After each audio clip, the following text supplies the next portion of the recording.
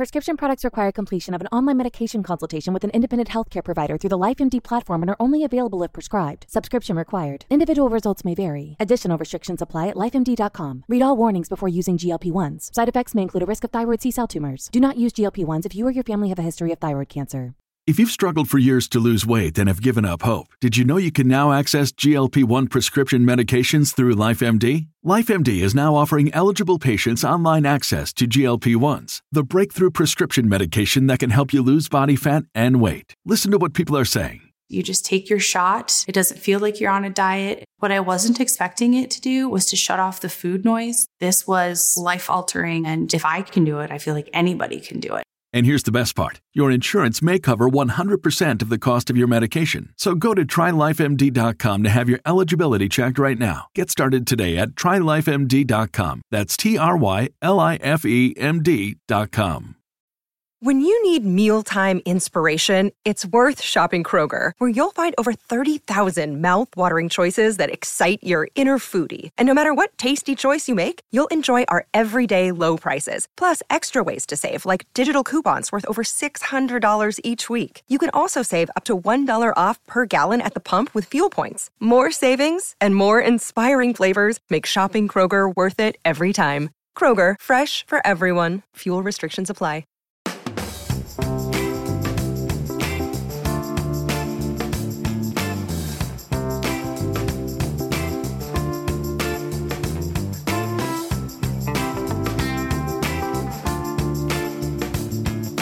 What's poppin', everybody? Hello and welcome to Popcorn Culture. My name is Ben Carlin and I am your host. Here with me today is my brother Jay, who will be in every episode. That's me here in every episode in what has to be called officially Roanoke's #1 podcast. Ayo. Ayo, Ben. The results are in the Roanoker magazine, which has done its best to avoid us for what feels like years now, could no longer stop the tide of the Little Colonels because the issue is out and the results are in, and Popcorn Culture is in fact the #1 podcast in Roanoke, and on top of that, you and I, the Super Carlin Brothers main channel, have been declared Roanoke's #1 influencers. Yes. Boom. I have to tell Take you, that, this Roanoker. was 2 full years in the making, you know? Because I could not believe I do know how much it took to get to this day, and I was so excited. It was just like, it was finally we've made it. Mm-hmm. Our name is in print. It's happened. We are officially an award-winning podcast. We are officially an award-winning podcast. Not only that, dare I say, I just want to give a round of applause to our entire family, because whilst you and I are the #1 platinum level podcast here in Roanoke, it has to be said that Ethan, the editor, and our younger brother's podcast came in second. Came in second with a firm gold. With a firm gold, which normally is first place, but not today. Today, platinum is first. So, congrats to Bacon and Eggs. Our dad, I think, won some sort of Best Anchor award. Yes, best news anchor in the Valley. Best news anchor in the Valley. Pretty typical. The SPCA, where our mom works, got some sort of like best place to donate to. I think that was the category. It was, I think, something like that. Your wife got like best bridal shop in the area, which was actually huge. That was like a big deal.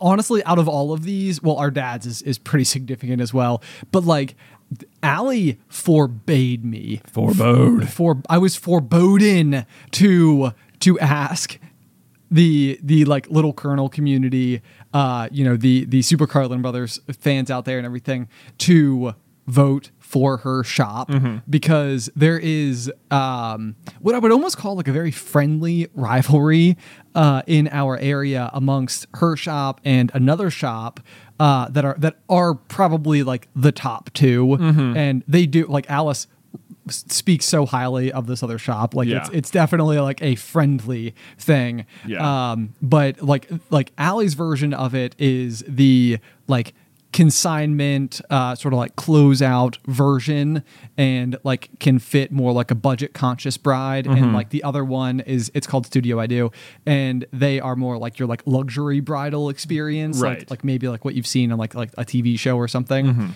But so Alice was like, you cannot ask people to vote. Her shop is called The Newfangled Bride.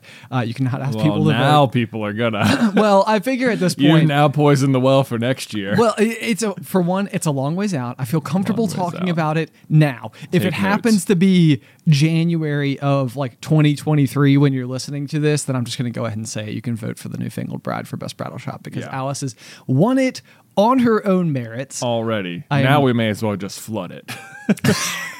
Now we may as well secure it. Well, what has happened is that she has proven that she can earn it without any like outside influence or anything like that. Which the other thing too that I would say is that Allie's shop is awesome, and that I have a feeling that if any of the little colonels did find themselves in need of a bridal gown and went there, my suspicion is that they would all have a perfectly pleasant, if not like very platinum level experience. Exactly. Thank you for not unlike what you're listening to right now. I know. Like people at home right now are just like, my ears are just ringing with They're platinum. just wow.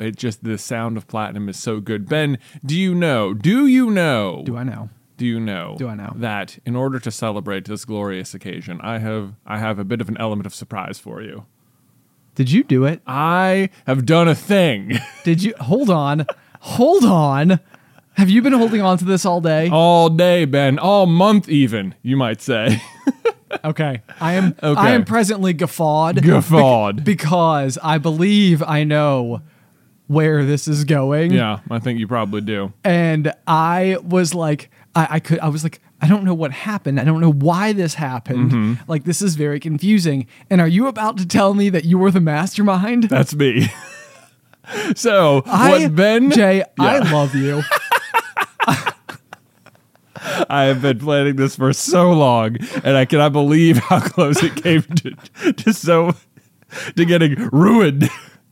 But yes, so last month we found out the results of the Roanoke about a month ago. Okay. That we were going to win first place, and it was so exciting. So what I did was I secretly went to the billboard company in town and purchased billboard space for Popcorn Culture to promote the fact that we are Roanoke's #1 podcast. This is the most incredible thing I've ever heard. And yeah, I have been like checking in with the Lamar, the billboard company.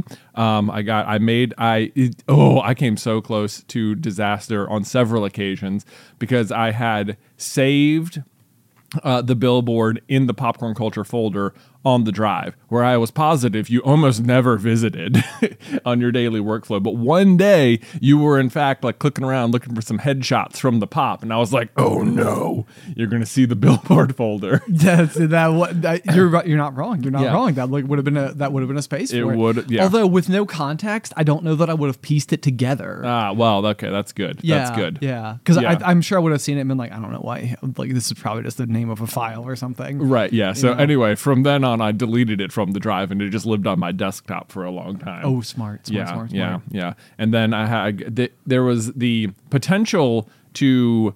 I saw that the day the issue was supposed to come out was today, and that I was like, this is a Monday morning, so this will be good, so that I can have it start running on Monday morning, and then I'll be able to say like, as of today, while we're recording, it's live. Okay. So it's actually been running since midnight. And I was like, Ben doesn't drive past this billboard, so it's not really going to be a problem. He's not going to see it on the way to work or anything. It also occurred to me, though, that being a billboard, many people will see it, even if it's just for a few hours between the start of the day and recording. And sure enough, our trainer, Gabriel, drove past it and saw it and immediately texted us like, whoa, you guys are on a billboard. I was like, what? What are you talking about? Oh my gosh. Yeah. So, and this is the thing too, is that like, I was like, so the brief backstory for the folks at home is that when Jay and I started Super Carlin Brothers in 2012, we were living in a rental house together in Salem, Virginia. And in the basement of that house, we attached like a giant piece of like whiteboard to the wall where we were going to write every video topic for the first year of Super Carlin Brothers on it. Right. And also like just other like goals or like inside jokes that developed or like whatever the case may be. Whatever the case was. Yeah, like we had this very, like it became apparent to us quickly that coming up with the number of ideas required to fill a year's worth of weekday videos was a lot. So we just had this like blanket rule that there are no bad ideas. If you think of it, just put it on the board. Right. If you don't use it, that's okay. It's there, and it's to encourage you to always be writing down your ideas. Exactly. Yeah. Yep. And so, but like one of the very first goals we had ever set for Super Carlin Brothers was to be on a billboard. To be on a billboard, and I'm going to show. I stopped by this morning because I knew it was up. So Gabriel was texting about it. I was like, "Oh, I know exactly what you're talking about." And I had no idea. I was like, Yeah. did like the Roanoke magazine do this without telling us? Yeah. What a weird thing to do. Can I tell you that everyone in the office also knows as well? You're just No, kidding me right now. I'm not kidding you. They all knew, and I was like, so you like went home before you came to the office from the gym today. So I had like a chance to tell everyone like, there's a solid chance that Ben is going to ask you and be like, whoa, it turns out we're on a billboard or something. So just like act dumb. And like the story is like, it must have been like the Roanoke or something because it says number one billboard, number one podcast on it. So I'm going to show you what it looks like right now. Kablam! It's so perfect. Yeah. Oh my gosh, I want to take a picture in front of it. I know. I should have put in the picture. What was I thinking? You should have been in the picture. Oh my gosh, man. You can like cancel my birthday and Christmas and Boom. everything this year. Like that is all I want. Like that is the coolest thing anybody has ever done. Yeah, so I chose, it's a digital billboard, so it's part of like a slideshow. It's not static. We share it with like other people as well, but it shows up every few slides or so. And I chose specifically the billboard that I drive home past the most. Oh, I love it. I love Yeah. it. I have no issues with this at all. Yeah. It's also, it's a billboard that I would have chosen. It's a very high traffic billboard for sure. And I suspect people will be texting us about it soon. That's so cool. Especially, I think it's an especially good on your way home billboard. Yeah. Yeah. Okay. So it's like a good 5 p.m. one big high traffic area. Man, this whole time, and that's such a good one too. And like you used to design billboards when you were working at the Berglund Center back in the day. In fact, it turns out that since I've worked there, this billboard has become one of the billboards they use. So they're promoting stuff on the same one. No way. Yep. Okay. It's the smallest of worlds. I know. But here's the thing: is that when I had heard word this morning, like from Gabriel, and I had no context to figure out like how or why this had come to pass, I have to tell you that I was like medium deflated because I was like this is almost like a box has been checked that has been unchecked in my life for 10 years. So we are literally 1 month away from the 10-year anniversary of Super Carlin Brothers. It's a long time. And so this has been like this like really big, I mean, I don't know, like I describe it as big, but like it is something that we could have done for a long time, but it felt like we needed like a reason. Yeah. It couldn't just be like just go. Exactly. Just go do it. Exactly. I was like, it felt like a genuine reason. And I could put like a real thing on there that's because if you to describe it for you, if you're listening, you should be able to see a thumbnail of Popcorn Culture wherever you're listening on. It should be a picture of me and Ben. If it's still a picture of the logo, then complain to Apple because I think that's the only one that's not updating appropriately. Right. Spotify is on it. Yeah. It should be that picture with the Popcorn Culture logo, and then beneath it, it says Roanoke's #1 podcast, and then it like just lists our names next to it, next to each other as well. And it was like, that's like a real thing I can put up there. Also, it's a bit of a joke to like just between like us and the Roanoker. I feel like it is. It absolutely is. Well, and so that's what I was gonna say though, is that like because I know that like last year when we made our first stab at being in the Roanoke magazine, they sent out like this like very excited email about how they had these like absolute like record shattering votes, and I was like I have a feeling I know why. Yeah. Because like we definitely like rallied the troops on it. We made a big deal out of it and everything, and like wires got crossed and like there was some confusion. Like ultimately like nothing really like came from it the first year, but like like the idea then that maybe like almost in my head I was like, did they choose this because like maybe on a per capita like basis, like did like Best Podcast in Roanoke, for example, have like thousands of votes compared to many of the other categories for like say Best Spray Tan Salon, if you get that. Yeah. You know, if you get that joke. Like, could it have been that they were like, okay, well, this was like the most voted for thing, so like we'll put that on the like on the billboard or whatever. And so I was slightly crestfallen when I got the text from Gabriel this morning, because I was like, I was like, I didn't know that it was coming, and like I didn't have like any say in like what they what they chose. Right. And so like if this was going to be true, like that the Roanoker had put it up without asking us, it would have meant, one, that they didn't ask us, and that they had found pictures of us and put together the whole thing without consulting us at all. Without like, running it past us. And I was like, when it comes to like, I am always very impressed with like your graphic, like, generating abilities, the thumbnails on the channel. That's like all Jay's forte. Like that's his corner. And, so it's the type of thing where like I would trust Jay, to do it, to have built this graphic. But I don't know if I trust someone who didn't even consult me about putting my face on a billboard. Right. But I do trust you not consulting me and putting my face on a billboard. Yeah, so excellent. So I am so happy. I am so excited. This is the best element of surprise that has ever happened. Yes. So now I can't wait to go and take a picture in front of it. I know. It's very exciting. So yeah, because here's the other thing too. So like all of the Roanoker magazine thing even started because when we were kids, our dad was like on the cover, and there was like a whole like piece. We were technically in the Roanoker magazine. That's true. It was like a picture of us as kids, yeah. But like I think that was sort of like where the aspiration like was born from. It was like, well, like Dad did that. But the other thing is that because Dad was a local newscaster, and it's a big deal and everything for our area, like where we live, is that pretty much it has not been uncommon for his face to be on billboards, like on the main interstate that comes through Roanoke. Like, you would previously pass a billboard of our dad, look up and see like the Roanoke Star on top of Mill Mountain. It was like one of the most iconic spots. Right. But I don't know. It's like a funny, cool thing that I feel like it's like that our family has sort of, I don't know, we've infiltrated. So there we go. Now we have a billboard. It's up. I'm very excited about this. Yeah. I have a question for you because I know in the same proximity, one of your childhood best friends is now a local realtor. Yeah.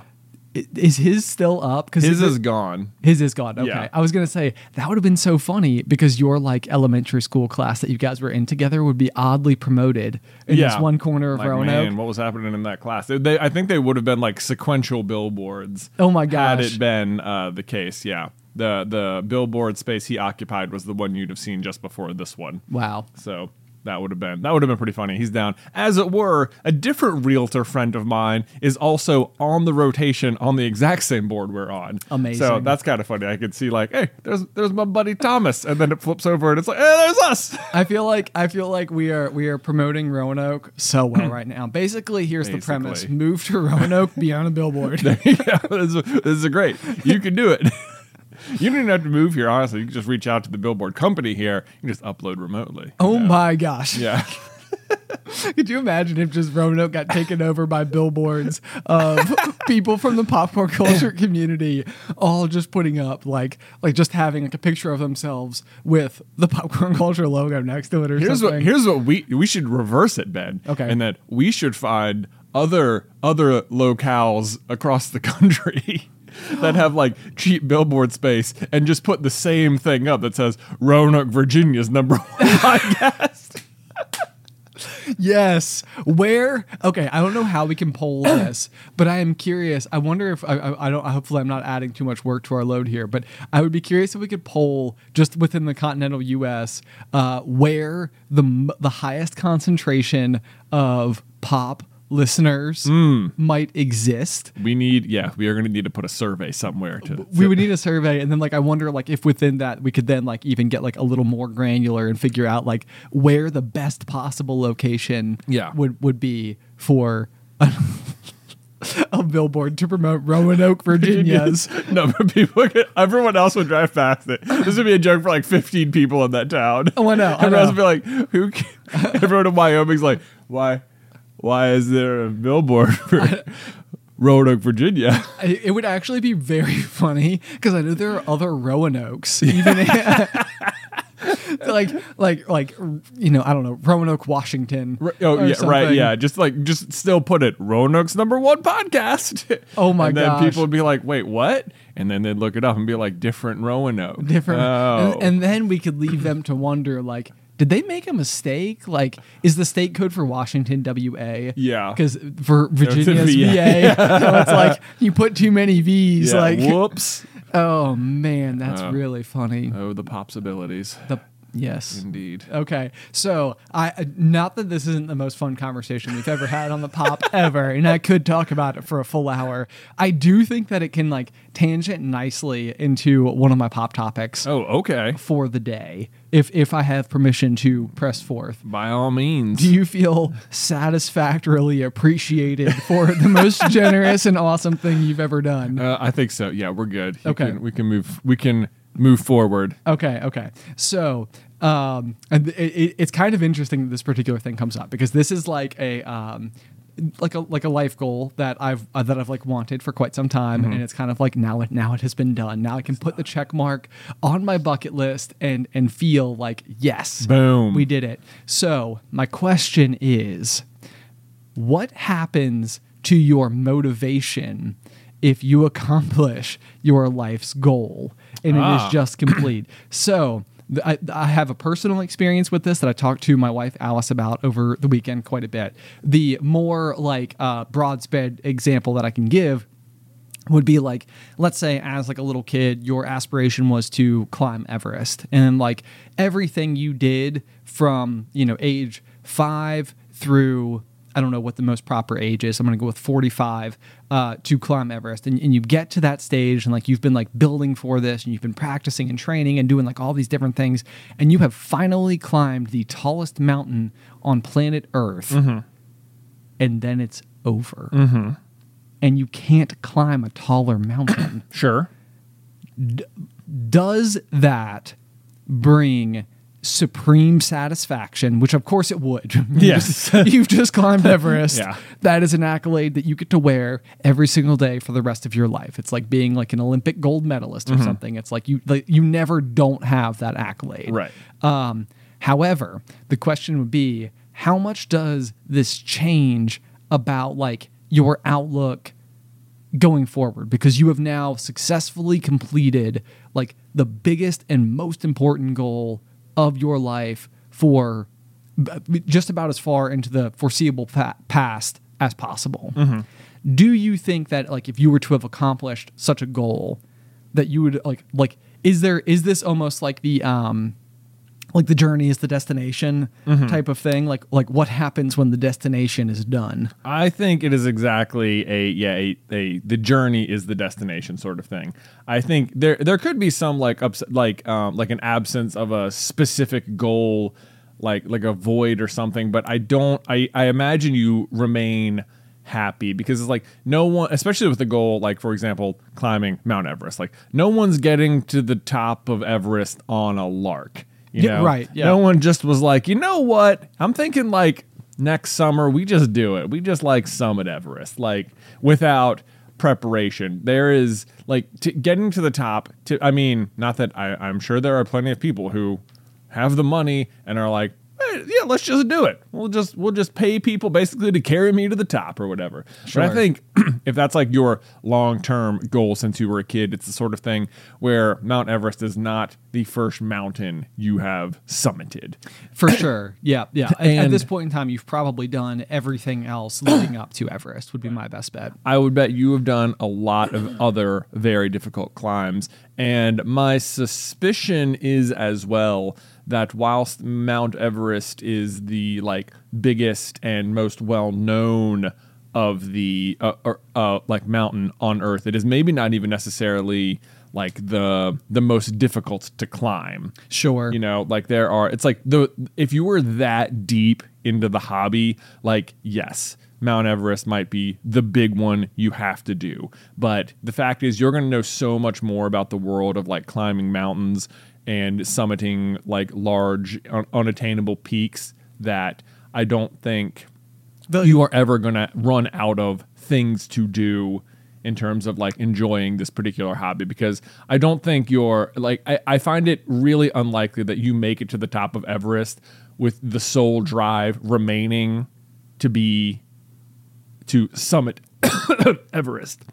Like the amount of preparation and stuff you have to do just to get to the top would lead you down so many other paths. Yeah, and I think you're absolutely correct. I would say, like, especially if you want to like zoom in on it and like get that much closer to like the individual relationship. I suppose I'd give the example of Everest just largely because I think it's like this thing where it's like there's nothing like past it in terms of like the most obvious next thing. Right. You know, so it's almost like, you know, after you win the Super Bowl, everybody goes up and they're like, you just won the Super Bowl. Now what are you going to do? You know, and it's like everybody says, go to Disney World because they're paid to do so. But I think that is sort of like the interesting question, because I think that so much of your life, so many of the decisions you made and so much of what you were doing probably centered around reaching this precipice of all of the effort. You know, it's like everything you've ever done, you know, I mean, not every single thing, but a lot of what you have done has been oriented towards this particular goal. Yeah. So if I can give my like possibly too personal example of this particular thing, I can tell you that my version of it, and I talked to Alice about this a whole bunch, so she absolutely knows that this is the example I was going to give. But for a lot of my life, I feel like whether it was like expectations that I placed on myself, expectations that like maybe like landed on me due to just the other peripherals, you know, like just how we grew up, like what we were around, what we were exposed to and stuff like that. I feel like I needed to reach like a kind of like success or point in life to where I felt like I could give myself enough or attain enough measure of self-worth to where I feel like I was like properly marketable to like the person who I wanted to spend the rest of my life with. Okay. Which is which I think is kind of like interesting, even if I were to compare it to like how you and your wife Beth have been together since like you guys were like in high school. So you guys got to be there for each other.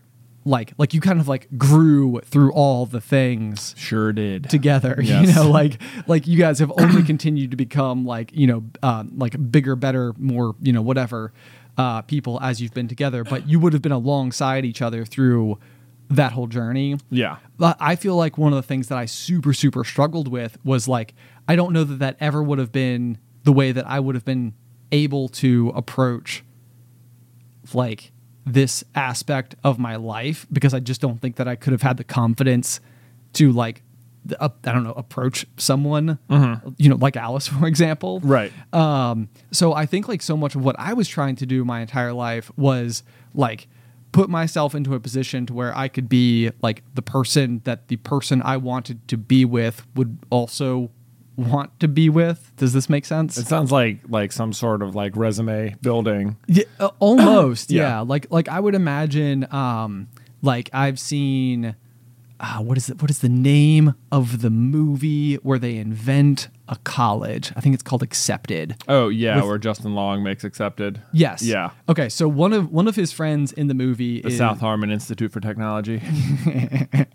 Yes. Yeah. The sandwiches. The sandwiches. You're getting it all.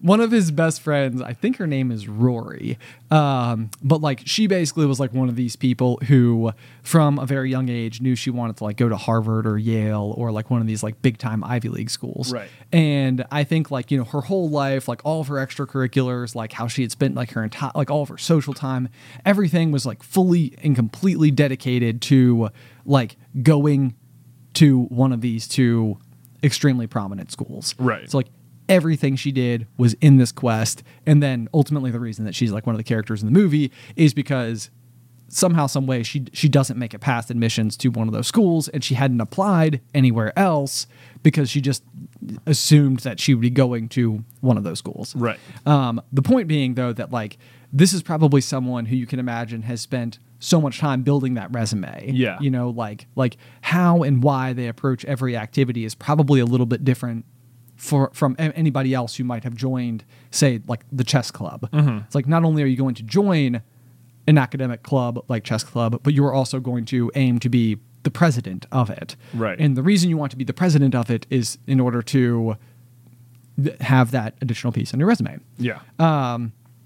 And so I think that for a lot of my life, that is like what I was attempting to do was to like make sure that I was like acceptable, you know? And I think that one of like my odd motivational struggles that like has taken me a very long time to figure out like how to articulate was like, now that like, you know, Alice and I are married happily and everything, is sort of like I almost now have to like take like 10 steps backwards and be like, now what do I want to do? Like, what do I do now? What do I do next? Like Everest. Check, you know, I'm on a billboard for God's sake, yeah. you know? like you're married, and your motivation for doing everything you were doing was to like try and be the kind of person who would be acceptable to a like lifelong mate. Yeah, exactly. Right. Yep. And now that you're married, it's like now what is my motivation to do anything, because Alice is already now stuck with me. Exactly. And for what it's worth, No. it's not like any of this is almost like a charade. Like it's not like Right. any of the things about my life were things that I was doing like, and it was like, okay, now that this is done, like I can bail on all that stuff, like no prob. But I like, for example, if we wanted to like make it like very maybe potentially relatable, is the idea of like driving like a nice car, for example. Like this is one of those things that for whatever reason, whether it's, you know, marketing or probably marketing, you know, I had it in my head that like in order to like one of the boxes I needed to check was like to drive a cool car. And I would say that like that is one where it's almost like I like look at it now and I'm like, but why would I need a cool car? Right. You know, right. Like maybe I don't know if I like, did I never care about cars, or like is my like reason for caring about cars, has it just like expired? I imagine the grand irony here is that Alice didn't care about any of that stuff and just liked you. That is exactly correct. Yeah, and this is exactly what she said when I gave her this particular explanation. Ben, I think what really this cuts to the core of, and that's something I don't want to get like super deep and personal here or anything, but something I have maybe noticed about you in the past couple of years and maybe did not know you were struggling with for maybe a long time. I don't know. But it has occurred to me several times in the past years that like you maybe don't like think of yourself as being very likable, or like maybe you, I don't know, like maybe you don't like yourself, or I don't know. I sort of understand the sentiment that you're after a little bit, and it's funny because I think we've touched on maybe a version of this before, like with AOL Instant Messenger back in the day. Like I always wanted to be sure that like I was like available and on, because I was so worried that like if even like a couple of days passed and I like hadn't been available or there like to like continue to be prominent in this person's like recent memory, that I would just be like instantly like forgotten. You know, like too long has passed, like he was like we haven't talked in forever, it's been what, 3 days, right? You know, it's like, are we even friends anymore?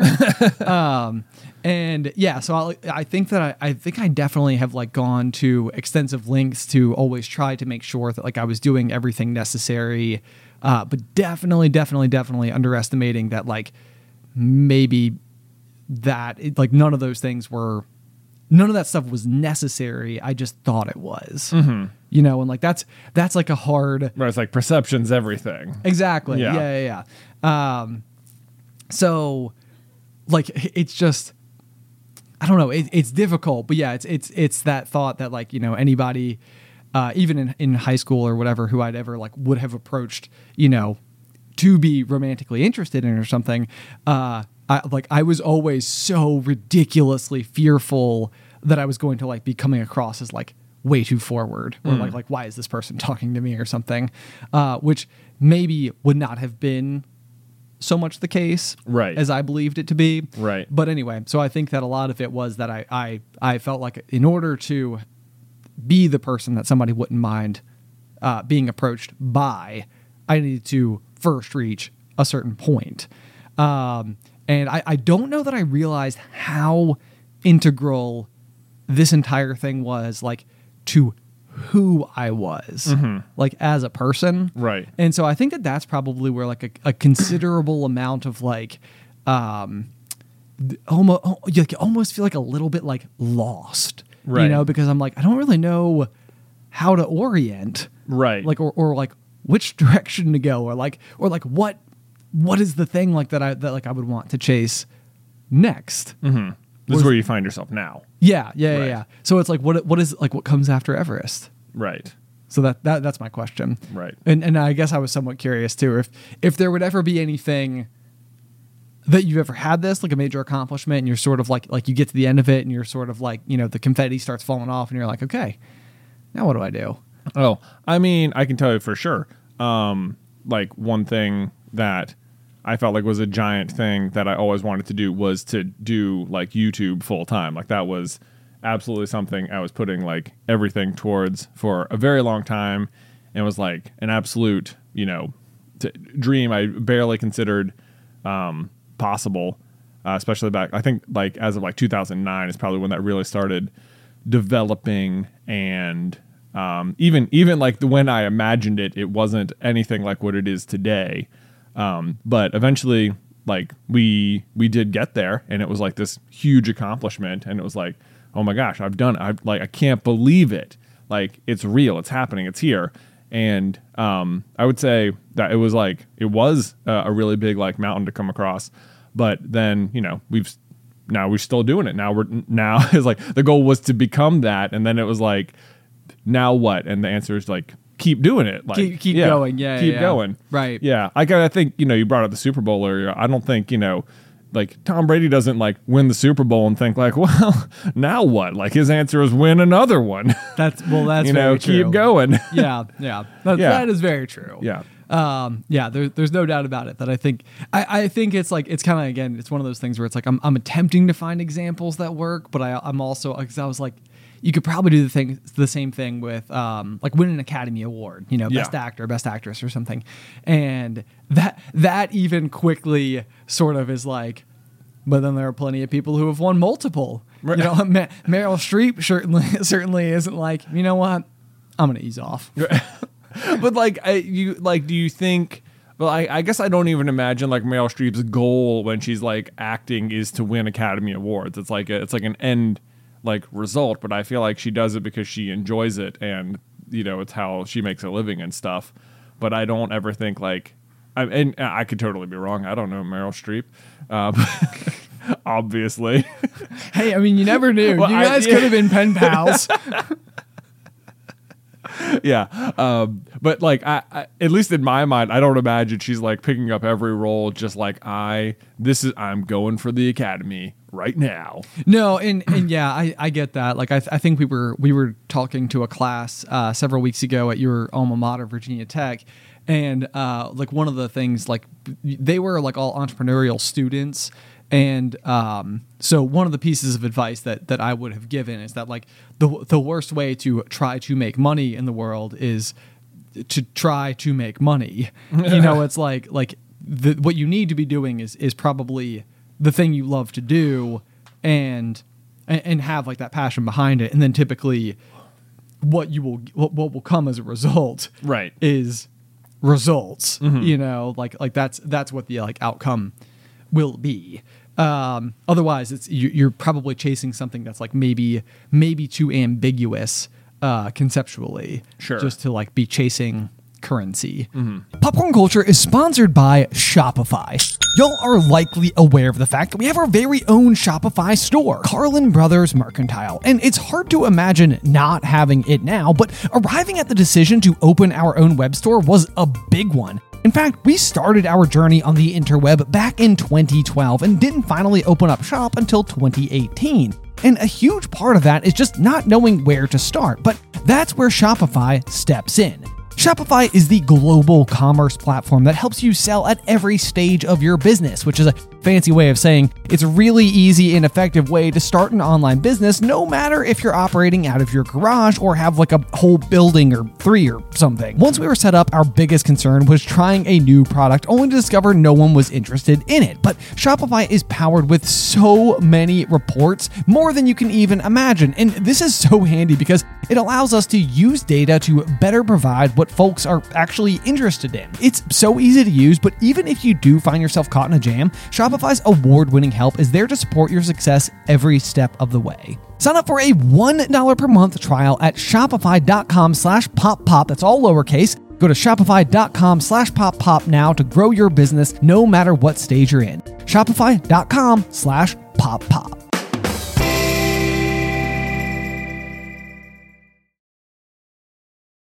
Popcorn Culture is supported by Arena Club. Okay, so you guys know that I love trading card games and that me and Ben are big time collectors of Pokemon cards. You know, it's that childhood fantasy of finally being able to use adult money to buy those highly coveted rares of our youth. And like, even in our office, we have not one, but 2 full display cases with some of our all-time favorite rarest cards that we've pulled. But something I did not know existed when I was a kid in my youth was the grading process for trading cards or sports cards or whatever you're collecting. You know, to me it was just like a rare Charizard is a rare Charizard. Like, it doesn't matter if it's been hanging out in my pocket with my lucky paper clip. Turns out it does matter, and kind of a lot, because if you get your cards professionally graded, it can add huge value. And then not only that, but once they're graded, they will like seal them in that pristine condition inside of a plastic case, or what's known in the industry as a slab. And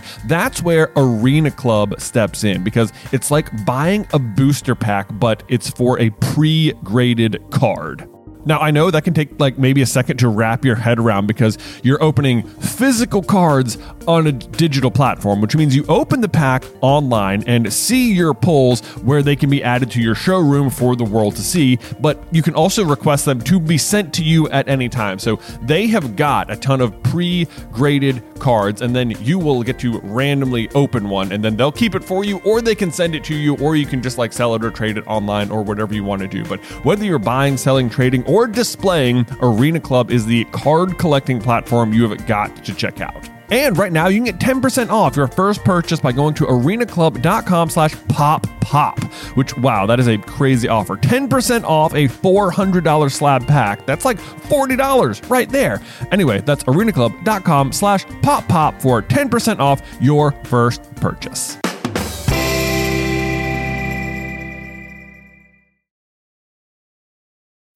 When you need mealtime inspiration, it's worth shopping Kroger, where you'll find over 30,000 mouth-watering choices that excite your inner foodie. And no matter what tasty choice you make, you'll enjoy our everyday low prices, plus extra ways to save, like digital coupons worth over $600 each week. You can also save up to $1 off per gallon at the pump with fuel points. More savings and more inspiring flavors make shopping Kroger worth it every time. Kroger, fresh for everyone. Fuel restrictions apply. Interestingly, over the weekend, I got an email inviting me to apply for a game show. Yes, you did. I don't know how much I'm allowed to say or anything. I have not actually gone about applying or anything yet. But if I were to apply and get on and win, the grand prize was like $500,000 or something. Yeah, crazy. So that good luck to me. But I was like sort of thinking this weekend, like, you know, if someone asked me like, what would you do? What would you do with the money? What would you do? I was like thinking to myself, like, I had to get through this sort of like weird thought process along this sort of line. I was like, well, first of all, I would definitely just like pay off my mortgage, and I would make sure that my kids could go to like, make sure their like college funding is secure. Boom, done. Right. This is my first things. Then I'd see what's next. Like then I'd see if I could retire early or something. Sure. And then like the thought process that went through my head was like, boy, it'd be so great if I could retire, because then I could like really focus on making videos. Like if I just didn't have to worry about it, I could really focus on it. Oh my gosh, that's so true. Yeah. That is a really weird way to look at it. Yeah. Yeah. Is like what would you do what would you do if you had nothing to do? And is there any chance it's exactly what you're already doing? Right. It's like I'd love to be doing what I'm already doing, just with zero pressure. Right. Right. How different do you think the content would be?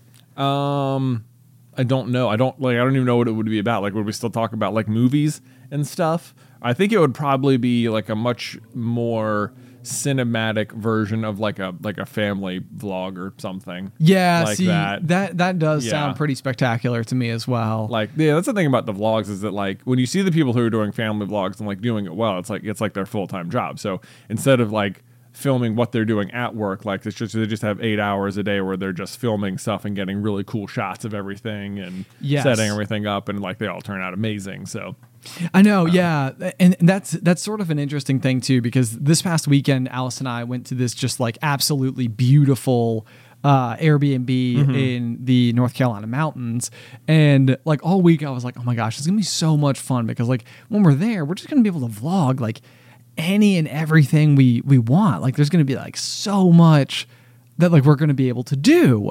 And what happened was like, I got there and we were having an absolutely like fantastic time, and it was super relaxing and stuff like that.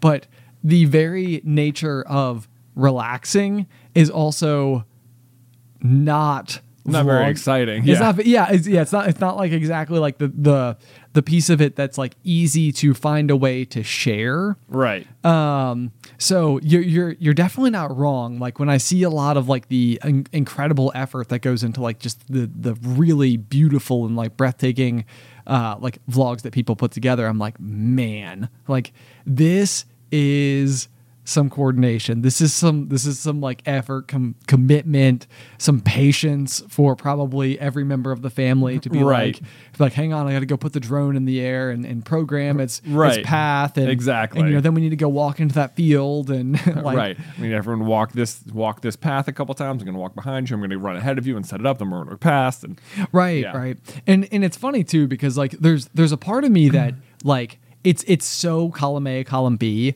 because some of that is almost like the amount of effort that clearly went into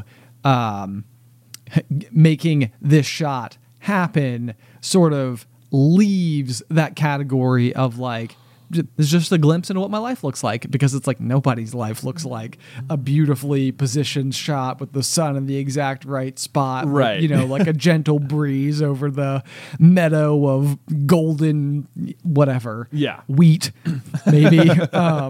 Like it's, but I think it would be fun. Like I could see just having fun getting that shot. Like, the activity, the hobby of trying to like make that moment like look cool. It's like it's so funny. It's like on the one hand, you definitely have this like this is not reality, and you're making it like look way beautiful right on purpose. But it's also like, if that is the type of thing you're into, if it's this like cinematic type of stuff, and the subject of your art form just happens to be your family, it's like, then that is a huge part of it. Then that is a huge part of who you are. Right. Especially if you're the one who's doing it yourself, and not like having like a film crew or something following you around. Yeah. In which case, then it's really just production. Right, yeah. Everything is production. Yeah. Yeah. But no, I think that's very interesting, because I've had that same thought before as well, where in a world where you didn't have to worry about like any of the finances or the business end of anything, and you just got to go and sort of like have unlimited like ability and time to just go exist, to just try ideas, to like learn new things or whatever. Right. Yeah, I could definitely see having fun delving into delving into that type of stuff. Yeah. So I don't know. I feel like it was just funny that was sort of like running through my head. I was like, yeah, I think I would probably do the same thing. I don't know. Like, what would I do if I just had free time? I feel like you could like have an entire Instagram or just like little like comic series that are just like flow charts that are just all about like self-positivity. And, it's just sort of like what do you want to be doing instead of working or whatever, and just have like the arrows sort of like circle around, and it's like, what would you be doing if you didn't have to worry about anything? Exactly what I'm doing. Right. Yeah. Like, oh, okay, that's nice. How about that? Maybe I'm doing the right things then. Hey. You are, after all, on a billboard. Oh, that's true. That's true. So, you can really trust me. There you go. Okay, Jay, so switching gears. Yeah. I understand that you have a fun fact about Abe Lincoln. Oh, I do. That you would like to share. And you and I have the same document that we look at when we record the pop. Mm-hmm. I was given specific instructions to not read whatever this fun fact about Abe Lincoln is. Yeah. Well, as is with the pop, I wanted to be able to surprise you with fun information. Oh, I'm so excited. But it was so much, I was like, I'm not going to be able to just remember it. I really need to write it down. So anyway, if you will recall, on the last episode of the pop, we were talking about dear old Abe and how it seems like we can't make up ridiculous enough stuff about him that isn't sort of true anyway.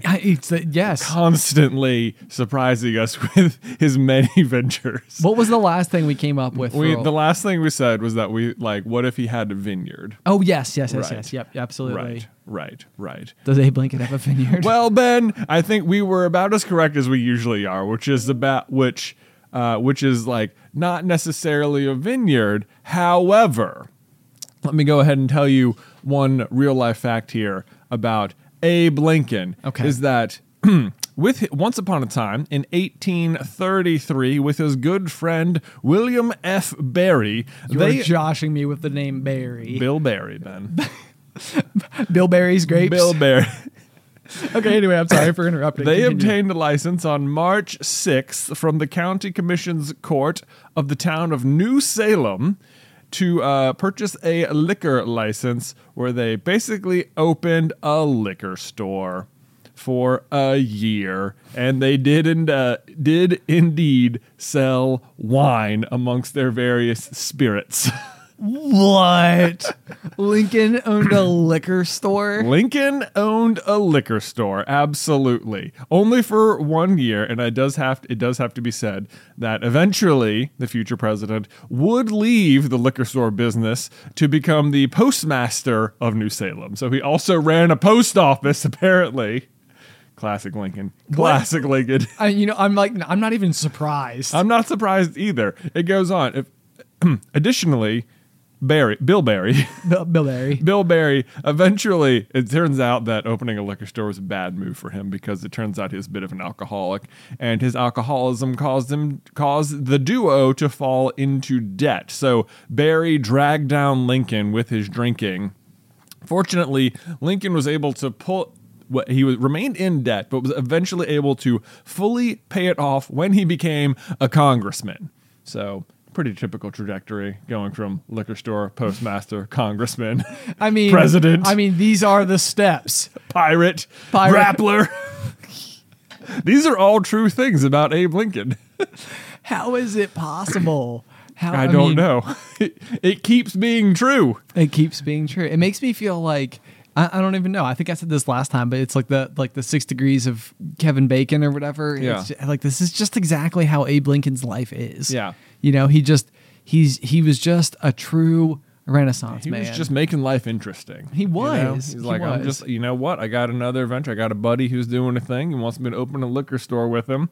I'm into it. We'll sell some wine. We'll sell some rum. There's another interesting thing I would like to pose out there about maybe starting with Lincoln in particular, okay, but just the concept of historical nonfiction. Mm-hmm. Because you and I talked about this a little bit this morning, but I've been reading a lot of nonfiction, and I would like to actually read some historical stuff, because Yeah. I think that it's the case that despite the fact that you're obviously going through school every year and kind of getting a newer, deeper version of each piece of like history or whatever. It also feels like the further that we've gotten from our K through 12 years, the more discussion has like come up that like maybe the way history is taught is not like quite how history went. You know, like there's like some like right, like some potential. It's like this is probably not the correct way to teach this particular topic, and it's one of these things where it's very difficult because all this stuff happened obviously so long ago that for the most part, people are not like it's not like firsthand knowledge. At this point in time. It's like we're all working off of a probably collection of like known documents that have all been used in varying ways to like build the historical narrative. Sure. You know, in some capacity. And so I have like wanted to read some historical nonfiction. However, I'm also very worried about like learning the wrong thing. Yeah, I can see where that's coming from. And my immediate thought would be that probably almost definitely there's a tremendous difference between like a school textbook and like just a regular biography of a person. Whereas like one is being very much like controlled by, you know, the state, like what you're going to learn. And one is like written by a historian whose goal is historic accuracy. That's true. Yeah. That's true. So it's like I don't think the same like school magnifying glass or lens is probably put on every biography. And then not to say that any given biographer or anything or historian might not have some personal bias or anything. But I guess if you really, really just wanted to be like super well informed about a thing, then, you know, I bet there's like 100 biographies about Lincoln. I know. Yeah. And that's like one of those where it's like, if you listen to or read enough about Lincoln, I'm sure like a lot of the same stories will come up in different ways. Yeah. And it's kind of like, can you start to like corroborate like how consistently like, okay, like, yeah, this is like that story again. Like this is that story again. It's like when him right. and Bill Barry went into business together, it's like, okay, every version of Lincoln's story involves Bill Barry. And they always got that liquor license, and Bill Barry was always an alcoholic. And, you know, Bill. This is what happened. You know, you got to be careful with Bill Barry. Bill F. Barry. Bill F. Barry. Okay, I just thought of this completely randomly. Okay. And I'm going to put a question out there, and I want honest answers from people. Answers. Okay. Do you think the average person knows who Harry Houdini was?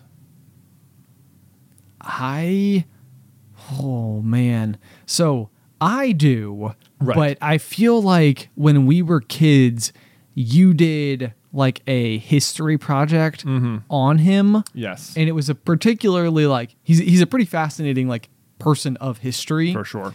And man,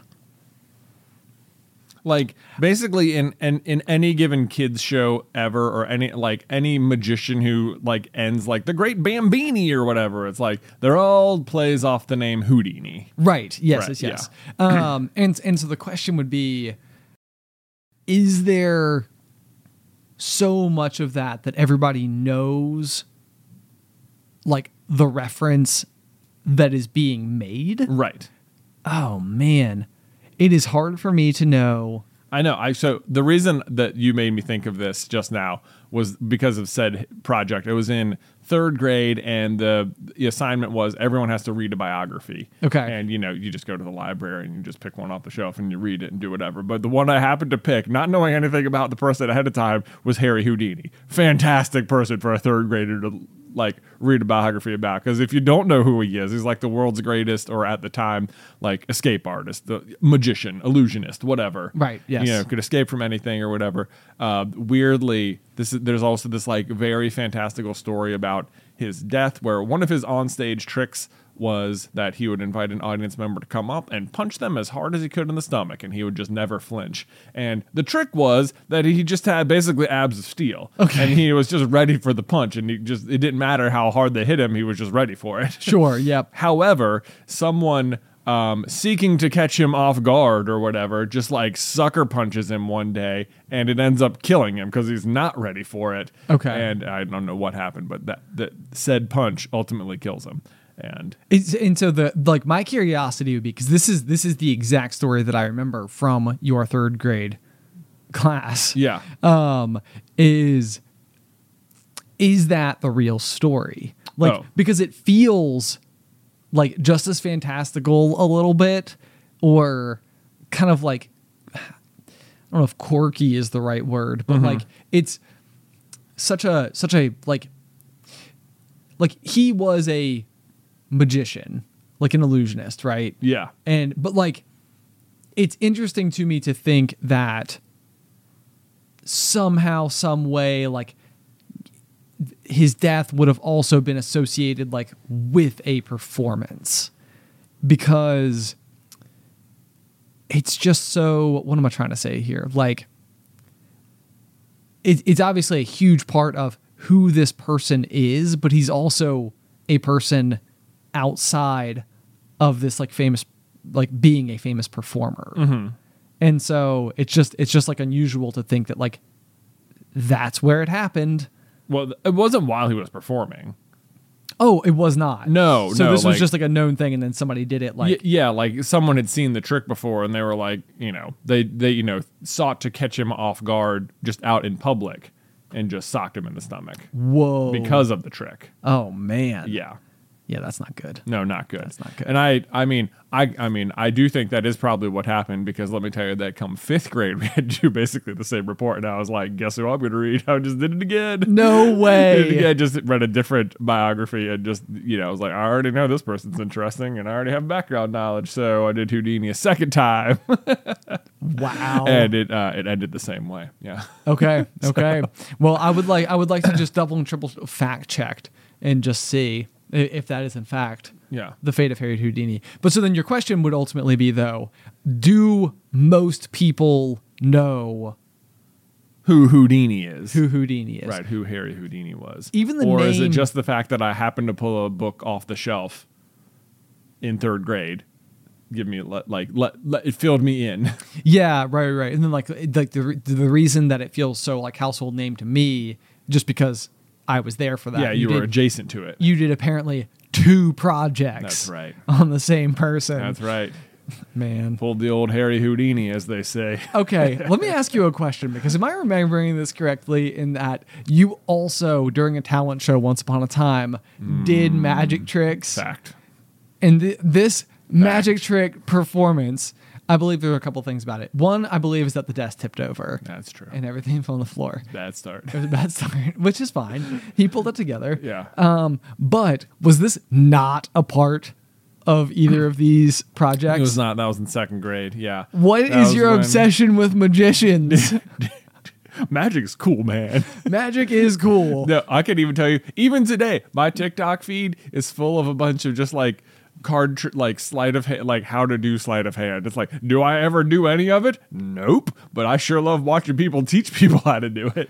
Do you? It is fascinating. Is this like a quiet passion of yours?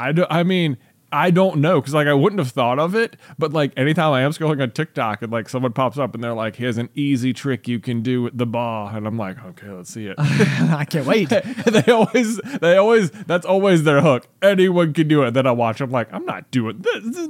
Not anyone can do it. What are you talking about? Yeah, that's fair. Yeah, that's but fair. Anyway, it's so fun to watch them do it, and a lot of it's really, I don't know, it is cool. I do get stuck watching them because I like seeing what the trick was, and like, boy do they trick me sometimes. I'm like, I have no idea. I think it's like that's fun. It's like the not knowing. It's just like, I gotta figure this out.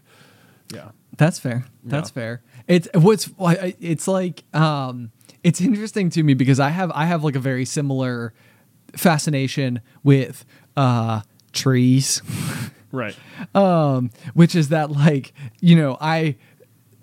I have thought before that if I were not doing my current job, if I were to have like just gone out or maybe even like having the opportunity to like go back to like 18-year-old me, inform him of things that I would find interesting later, and like maybe it'd be the type of thing where like instead of college I would go to like forestry school or something to like learn how to like properly like work trees like, you know, like where you like climb in it and you can like actually like take a tree down from from the top down. Yeah. But you're like all like roped in with all the rigging and you know how to like maintain a chainsaw and all that type of stuff. Yeah.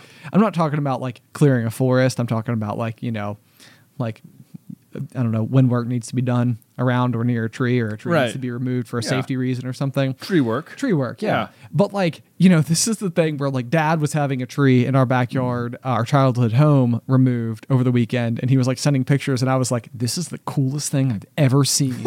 And sure enough, like my TikTok feed, it would not be uncommon at all to literally have like a GoPro camera view of a guy like 60 feet in the air, right, working his way down the tree. And it's like, that's it. Like all you do is just like sort of like watch them like make the cut and then they like sort of push the log and like they like look there down. It goes. Like you see how long it falls and you're like, wow, that was longer than I was expecting it to fall.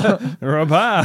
That's pretty cool. What else can we do with these trees? Crazy. And then like, you know, then there's like wood chippers and then there's like, you know, sawmills and all the rest of the stuff. It's like it's all of it. Fascinating. I love all of it. Yep.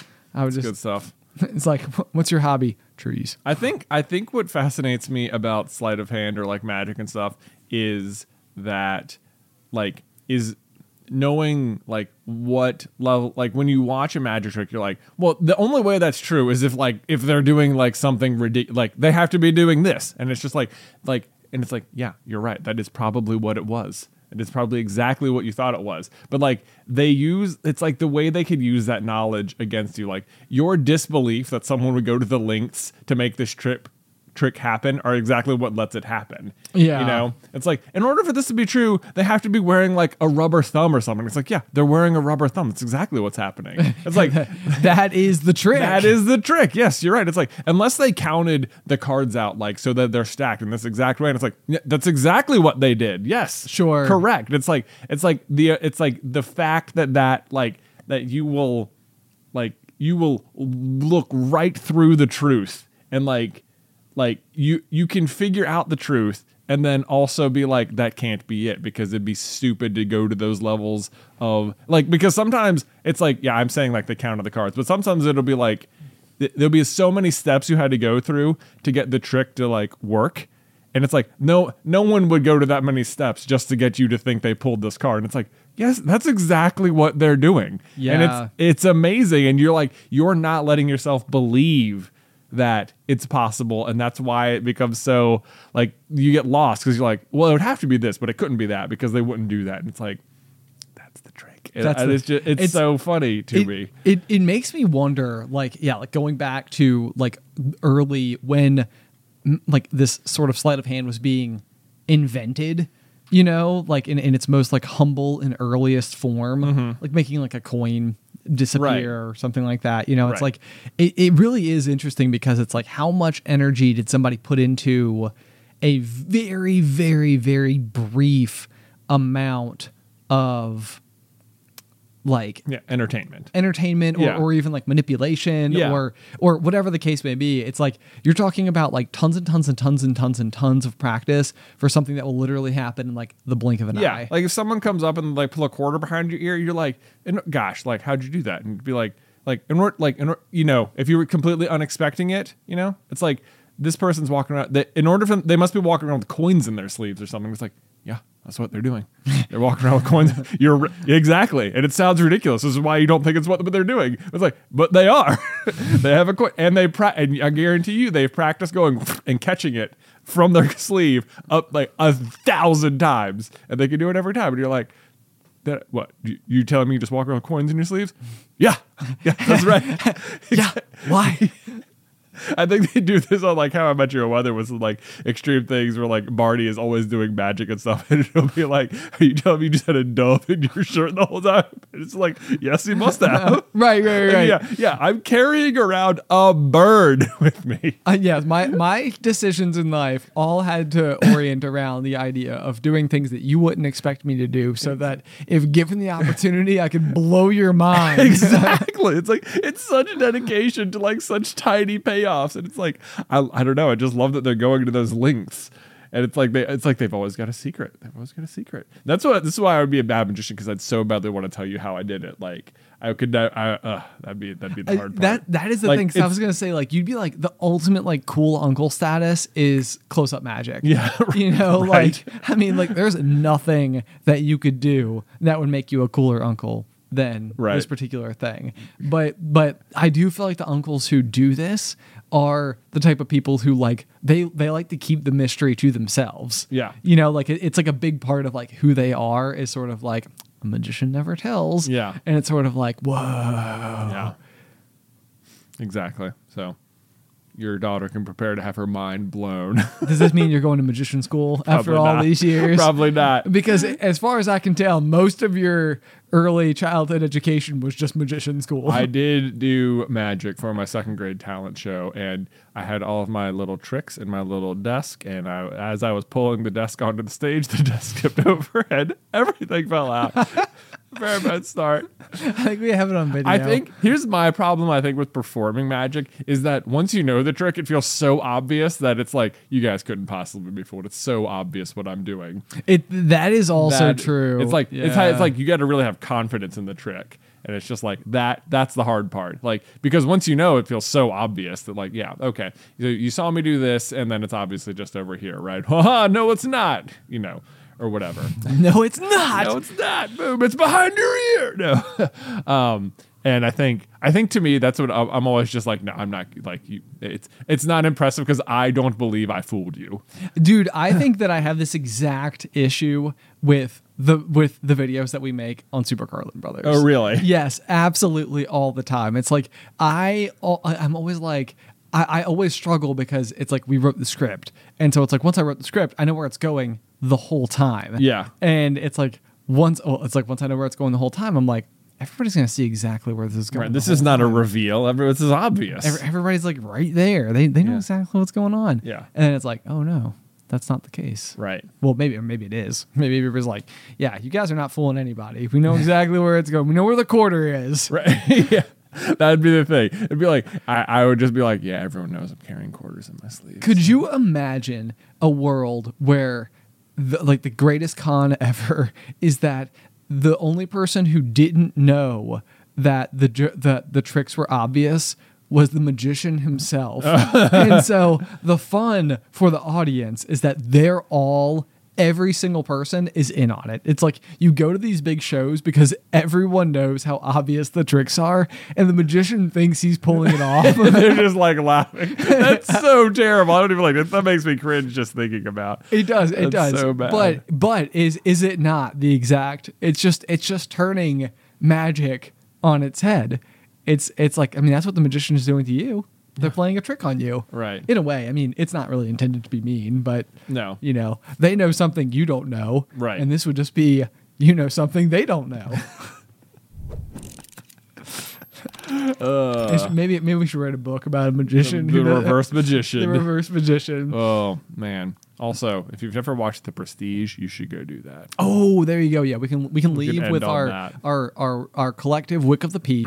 I would say this is like in my top 10 movies of all time. Oh man, absolutely. Just one of the coolest movies ever. It is. If you have never seen the movie The Prestige, don't look anything up about it at all. Just rent it and watch it. Yes, it has. Well, we can say it has Hugh Jackman and Christian Bale in it.